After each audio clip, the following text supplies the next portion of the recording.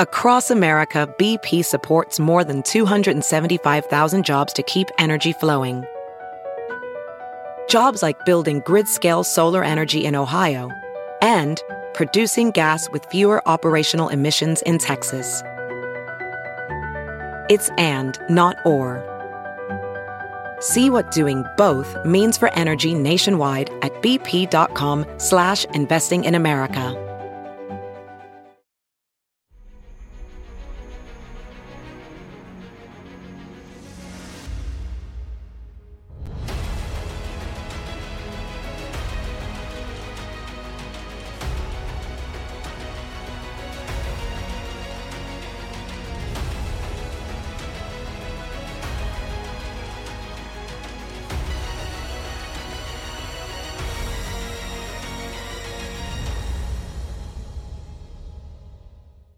Hi, everyone. Judge Andrew Napolitano here for Judging Freedom. Today is Tuesday, January 23rd, 2024. Matt Ho joins us now.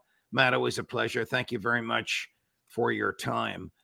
You and I recently discussed an instance in which Prime Minister Netanyahu's allies in the United States attempted to stifle free speech in the United States critical of the Netanyahu regime. I get it that they do that over there, but does Israel really think it can affect the PR war and free speech here in the U.S.?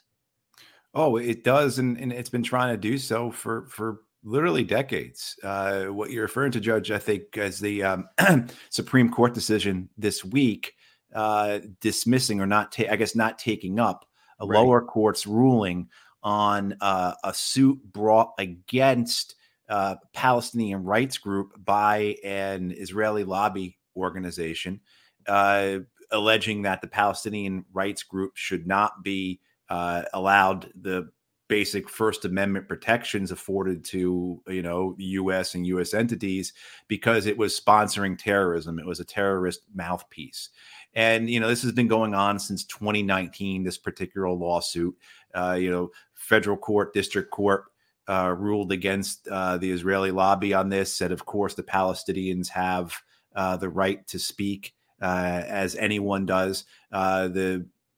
That was appealed. It went to federal appeals court where, again, that appeal was dismissed. And then because of the way it works, particularly if you have the money behind you, they were able to go to the Supreme Court. Supreme Court, rightly, of course, I think most people recognize that, you cannot cancel, you cannot shut down somebody's right to free speech, regardless of how you feel about them.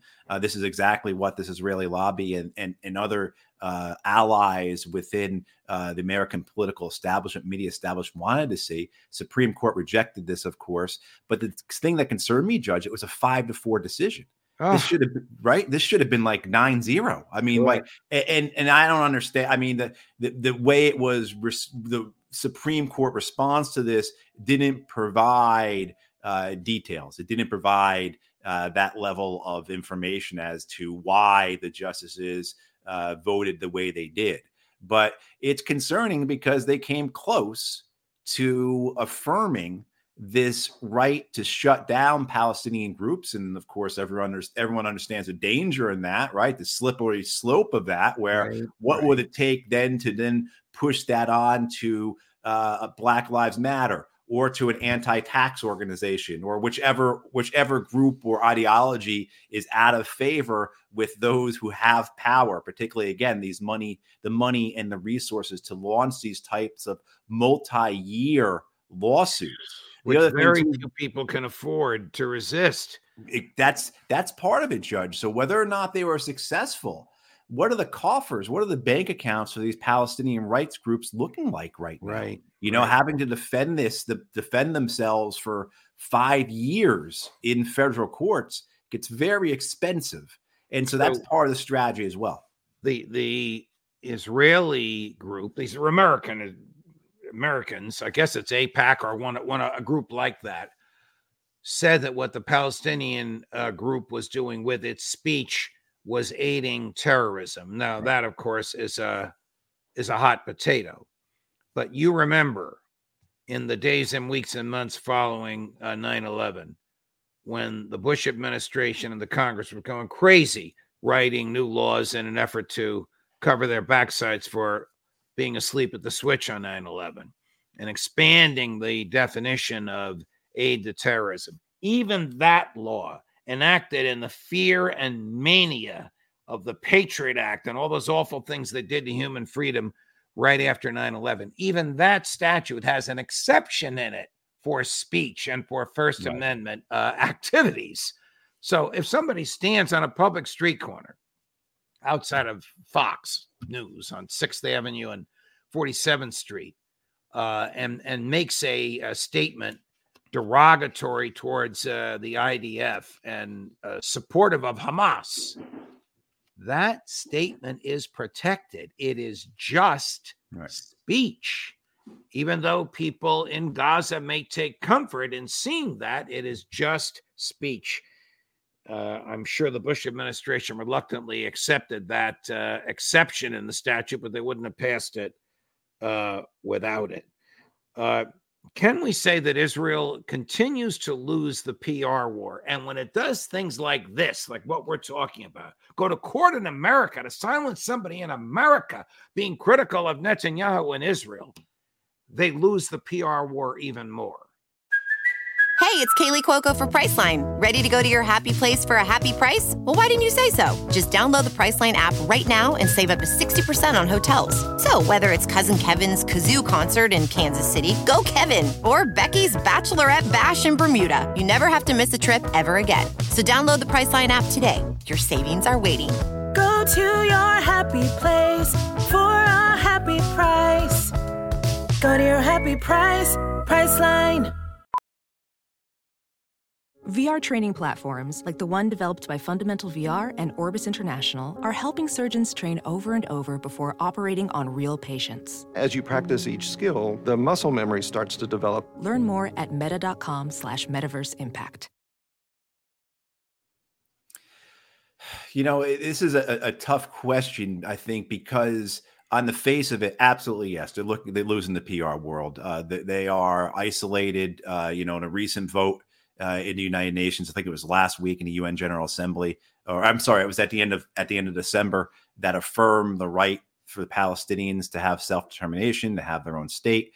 All but 3 nations voted against Israel on that: Israel, United States, and 2 Pacific Island nations, one of which is bound by international treaty, by compact, to always vote with the United States in the UN, right?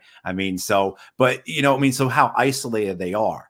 The public opinion in the United States, say the sentiment, the way we've seen attitudes towards Israel and Palestine shift in the last decade, 2 decades in the United States, particularly among younger Americans, to how they perceive what's occurring in there. Well, I shouldn't even perceive what they know is occurring over there.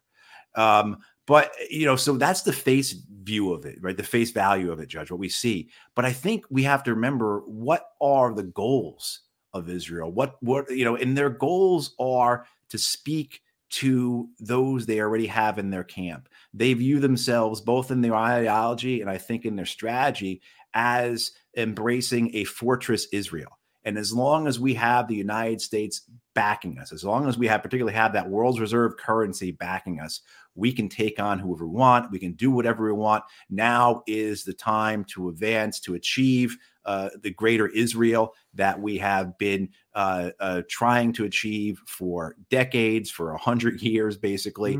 So I think with their PR, while again, on the face of it, it's a joke, it's embarrassing, it's humiliating. They keep saying things over and over again that are untrue. And, to the point of where it's almost like a Saturday Night Live parody. But the thing is, they're not speaking to you and I, Judge. They're speaking to those in their camp. They're speaking to their benefactors. They're speaking to the elites in the U.S. whose support they need. So they couldn't care less what you and I say. They only care what the hosts on Fox and MSNBC are saying, because that's what senators and House representatives are watching and listening to. That's where they're getting their talking points from. That's where they're getting their instructions on what to say. That's where they're getting their, quote, truth, unquote. You've played that clip of Medea Benjamin and Code Pink asking American congressmen and women about the war in Gaza. And if they even deign to respond to Medea and the other members of Code Pink, what they just do is they regurgitate these Israeli talking points. Right. While we may look at that and say, this is a joke, this is embarrassing, my God, how does this continue, this farce continue to go on?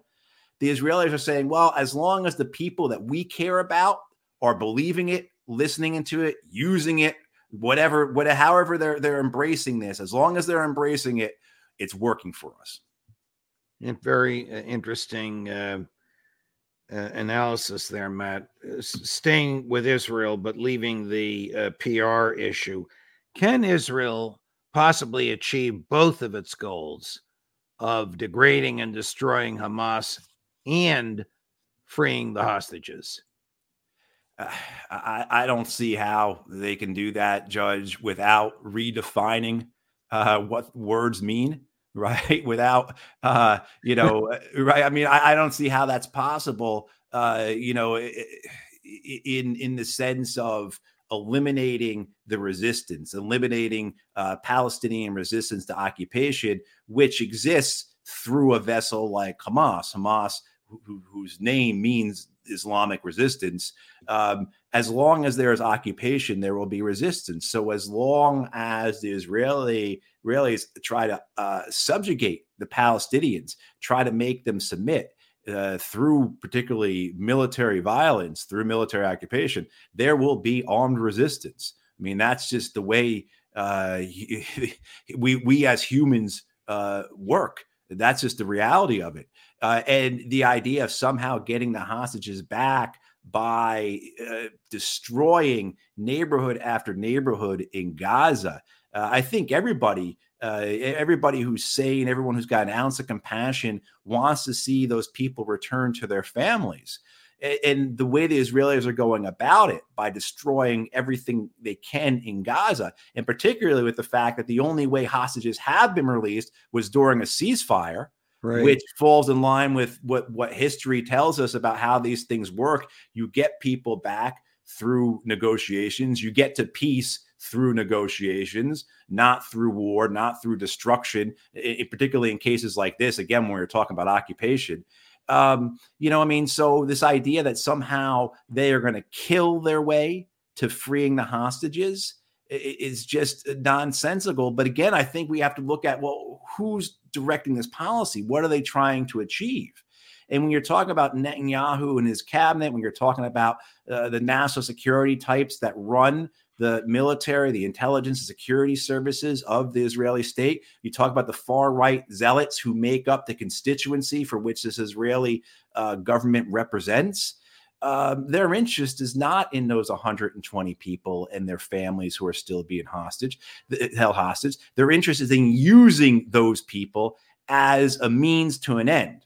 And the means to that end, of course, is the continued ethnic cleansing. So as long as those people are being held hostage, and as long as you say that the way to get them back is to fight your way in and extract them, then we see the answer right there. Here's an example of some of the pressure on Prime Minister Netanyahu. This is a Canadian news report showing thousands of people outside his official residence, cut number 3, Chris. This demonstration held near the home of Israeli Prime Minister Benjamin Netanyahu last night. His spokesperson says Netanyahu met with some hostage families yesterday after he rebuffed a Hamas hostage proposal over the weekend. Just hours after that meeting, the news outlet Axios reported the Israeli ceasefire offer. Now, that report says Israel's war cabinet approved the proposal 10 days ago. A CNN report today adds that Israel is offering senior Hamas leaders a chance to leave Gaza as part of the offer. Axios says Israel is waiting for a response from Hamas. There is no Israeli government comment on the reports officially. If the Netanyahu government has offered Hamas leaders free exit out of Gaza, I don't know what that means, because they assassinated one of the Hamas leaders with whom they had been negotiating in Qatar when he went back to his home in Lebanon.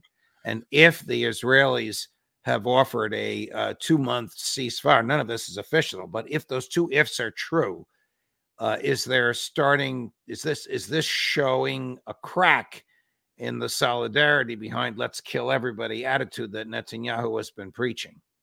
No, I think it's not. I mean, if you look at what Netanyahu has been saying, the word victory is in every third or fourth sentence he utters, this concept of victory. And of course, that's very, very nebulous, very ill-defined, and it's always problematic. And hey, Judge, you're talking to a guy who, when he was at the State Department in 2005, I worked on the national strategy for victory in Iraq. So that word victory is something that's seared into me in the sense of the folly of it, right? Of who is uttering these words and what do they mean by it? What purpose does this have? Victory for Netanyahu means personal victory. It means staying in power. I think, we can get into all this in terms of, I think Netanyahu does have ambitions in greater than himself. I think he does believe in the greater Israel, the fulfillment of a Zionist, the Zionist experiment. I think he wants that, unlike, say, our president or our Secretary of State, who see the end, the means being the ends themselves, right? Who, to them, there is nothing more than being Secretary of State. There's nothing more than being president, and the only thing that matters is staying in power. I think with Netanyahu, you at least have a person who does have greater ambitions than just his own post, although, of course, his own political survival, as anyone who's followed Netanyahu over these decades will attest to, is, of course, his primary concern. But this idea that you'd have a 2-month truce, of course, then what would happen after that? I mean, looking at this, I want to say, anything that stops the killing, anything that stops the genocide, in 2 months would allow you to get so much medication and food. The Gazans are starting to starve to death. The diseases are starting to pop up. They're going through a cold and wet winter. I mean, so the idea of being able to provide support to them for at least 2 months. And then, of course, what could happen during that 2-month time, and God, Judge, imagine if we had a competent administration, not saying that this administration in the U.S. would do the right thing, because they won't, but imagine if they were competent and they could use a 2-month ceasefire to broker a longer term or a permanent ceasefire, as well as some type of political solution or resolution to all of this. But that won't happen. The other thing, too, is you can get real cynical about this and say, well, okay, there's 2 months ceasefire for the Israelis. Does that give them an opportunity to open up that war in Lebanon that so many in Israel seem to want? Right. So, I mean, there's all roads and pathways and, ways we can go down this in the sense of like being very cynical. But I will say the thing to note is that they are at least talking. Hamas put forward a ceasefire proposal. The Israelis dismissed it, said it would amount to surrender. Israel has put forward a ceasefire proposal. Qatar is involved. American envoys are in Cairo today talking about this. So there are negotiations going on. So at least there's that. And any degree of ceasefire at any point to stop the genocide is a good thing. Right, is a good thing. But where it goes long term, I mean, I don't know anyone who trusts the Israelis or the Americans that this would go to a point that would bring some type of lasting ceasefire that would bring about a permanent resolution, let alone anything that would be fair or just. Here's Brigadier General Jonathan Shimson, retired from the IDF, with a very, very interesting analysis that he refers to as the last stand mindset. Now I want to appeal to your years in the Marine Corps to tell me what you think of this general's analysis, number 4, Chris. To actually pursue this diplomatic path, we know from reports that it is willing or considering a longer pause for the release of hostages. The more we apply force, they will be in a last stand type of mindset.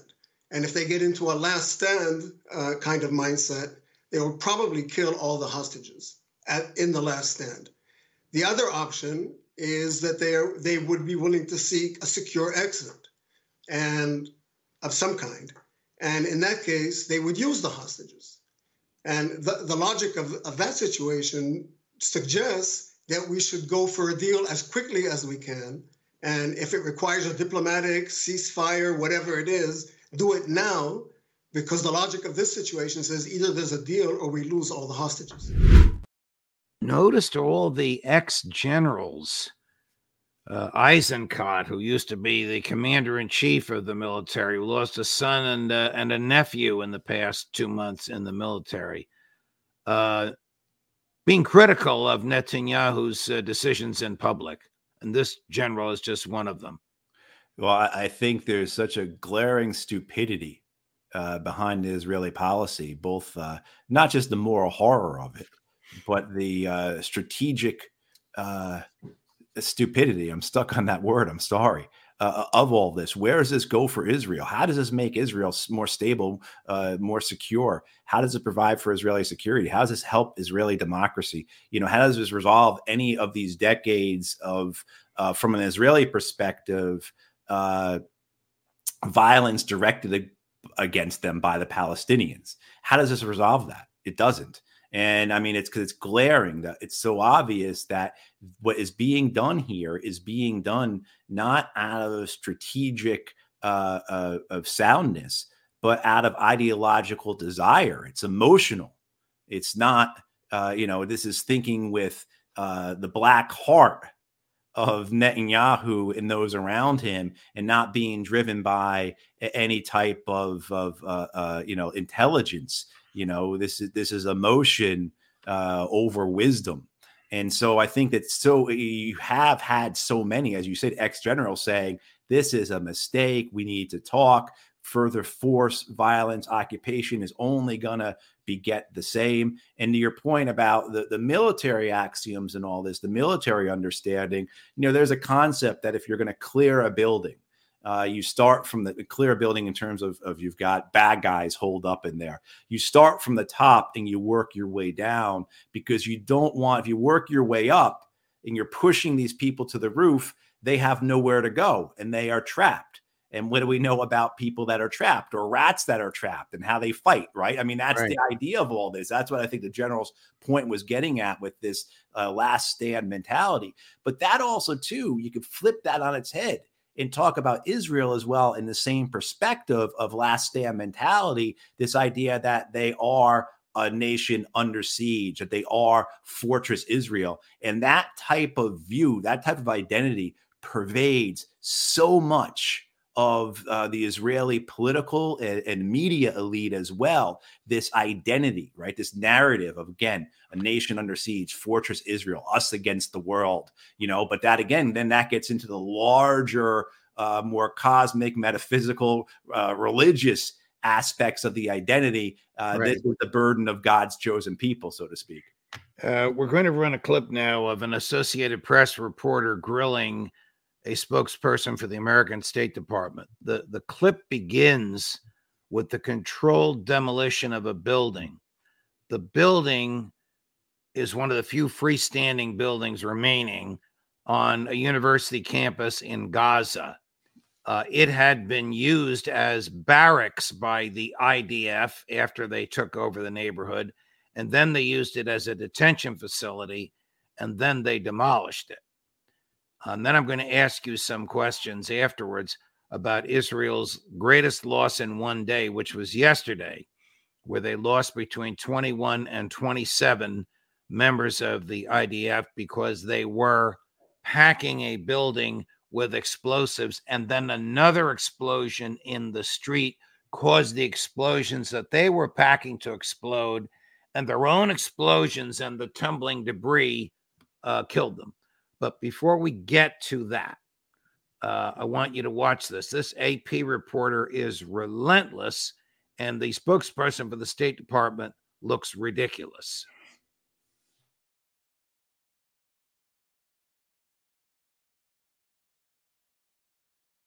Based on Saeed's question about the demolition of the university, I don't know if you've seen the video. Pretty widely available, but it certainly looks, it looks like a controlled demolition. It looks like what we do here in this country when we're taking down an old hotel or a stadium.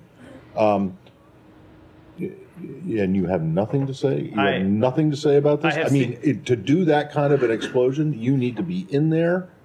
You have to put the explosives down, and it takes a lot of planning and preparation to do. And if there was a threat from this particular facility, they wouldn't have been able to do it. So I have seen the video. I can tell you that it is something we are raising with the governor of Israel, as we often do when we see raising as when we see to ask questions and find out what the underlying situation is, as we often do when we see reports of this nature.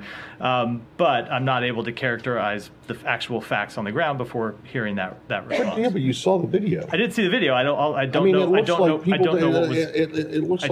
under that being imploded. I don't know what was under that building. I don't know what was inside. But it doesn't matter what was under the building, because they obviously got in there to put the explosives down to do it in the way that they did. Again, I'm glad you have factual certainty about it. I just don't. All I have is what I saw in the video. I just don't. And I think you guys saw it too. We did see it, and I can say that we have raised it with the government of Israel. Israel. And it's not troubling to you? We are always troubled by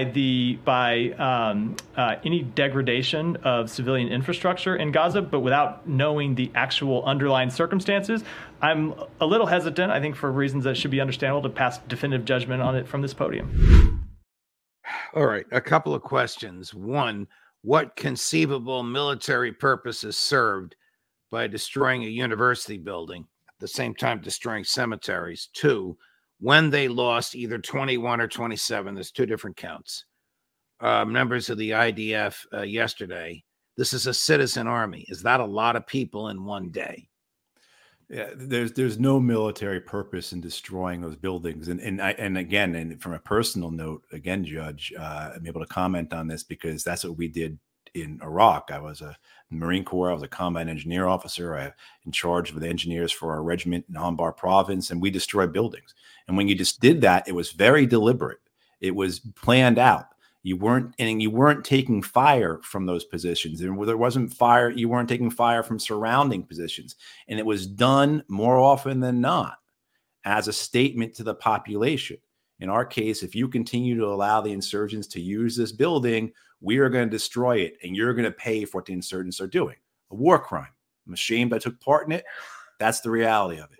And that's what you're seeing happen here. There's no military purpose being served in the destruction of a university, just as there's no military purpose being served in the destruction of graveyards or in bakeries or in libraries or any other numerous and seemingly infinite pieces of society and infrastructure that the Israeli army is destroying in Gaza. What is being served is genocide.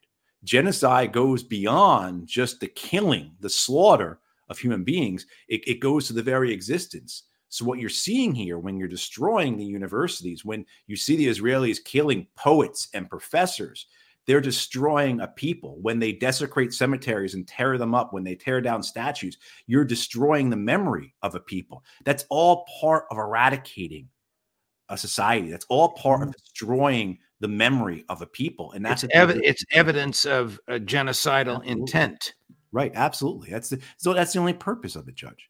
And the question about losing 25 or so, absolutely. In an army like the Israelis, a small nation like that, a war where you are supposed to be the Goliath, right? It's such to be so lopsided.